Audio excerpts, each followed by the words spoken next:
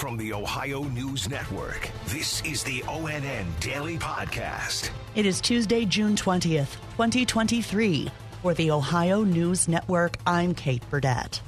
A construction worker was seriously hurt after being struck by a vehicle on an interstate near Cleveland this morning, and police are looking for the driver.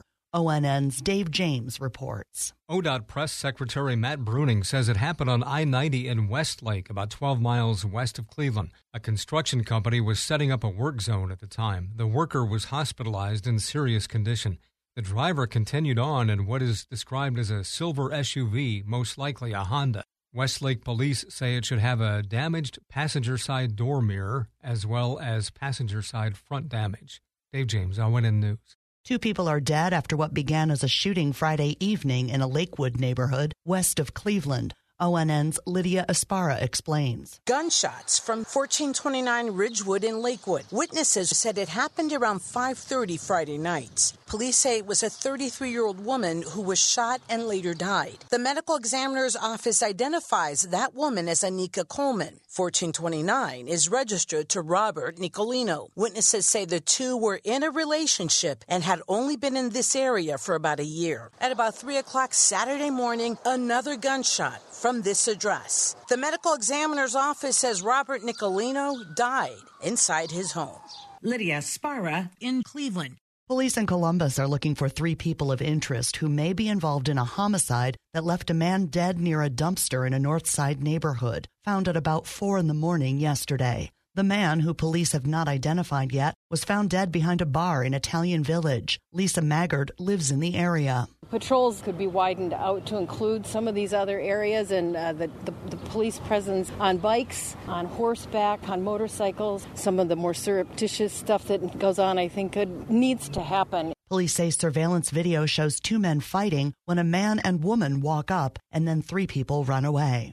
A disturbing discovery at a home in the town of Mantuay, 30 miles northeast of Akron. The Portage Animal Protective League says 146 dead dogs were found there Friday. John Collier is a neighbor. He says the homeowner, Barbara Weibel, who records show founded an animal rescue group called Canine Lifeline, hasn't been around for months. The last 6-8 months, really haven't heard much.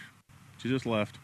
Not a care in the world. I don't know who could do that or why she would do that, but just to leave them, not even bring them food, water, or anything, just leave. Police are investigating.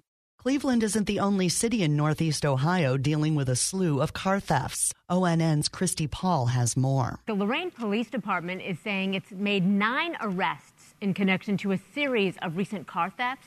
Police say they're investigating about 50 incidents of theft or attempted thefts of Kias and Hyundais. The incidents happened between May 6th and June 15th. But listen to this. The suspects range in age from 13 to 19 years old. Police believe there's a theft ring targeting those specific vehicles.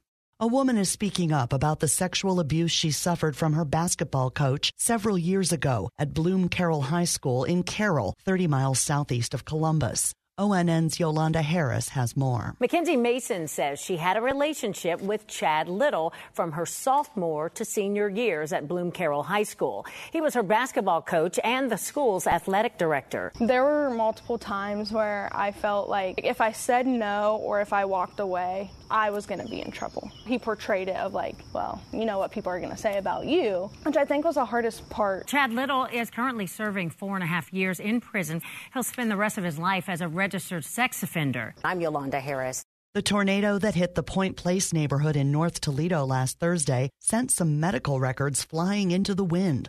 ONN's Jeff Smith reports. More than 100-mile-per-hour winds ripped off the rooftop of the ProMedica lab on Suter Avenue in the Point. That includes the offices of 2 doctors from the Toledo clinic.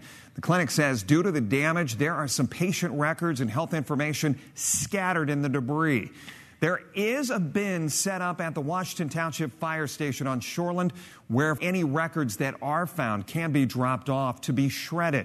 I'm Jeff Smith. AAA says the average cost of gas in Ohio is $3.50 today. Here's ONN's Tracy Townsend. That average price is down 10 cents from a week ago, but a year ago, Ohio's average was $4.98. The national average is currently $3.58. The cheapest gas in Mississippi, where the average is just $3.01.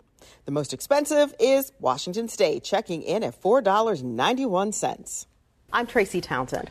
Work has begun to restore a popular landmark in the Lakeview Cemetery in Northeast Ohio. ONN's Stephanie Haney in Cleveland explains. The James A. Garfield Memorial, and while they work on it, it will be closed for those repairs. The memorial is where the former president and his wife's caskets are kept. This is the final phase of the restoration, and the plan is for this famous resting spot to be reopened by next spring. I'm Stephanie Haney.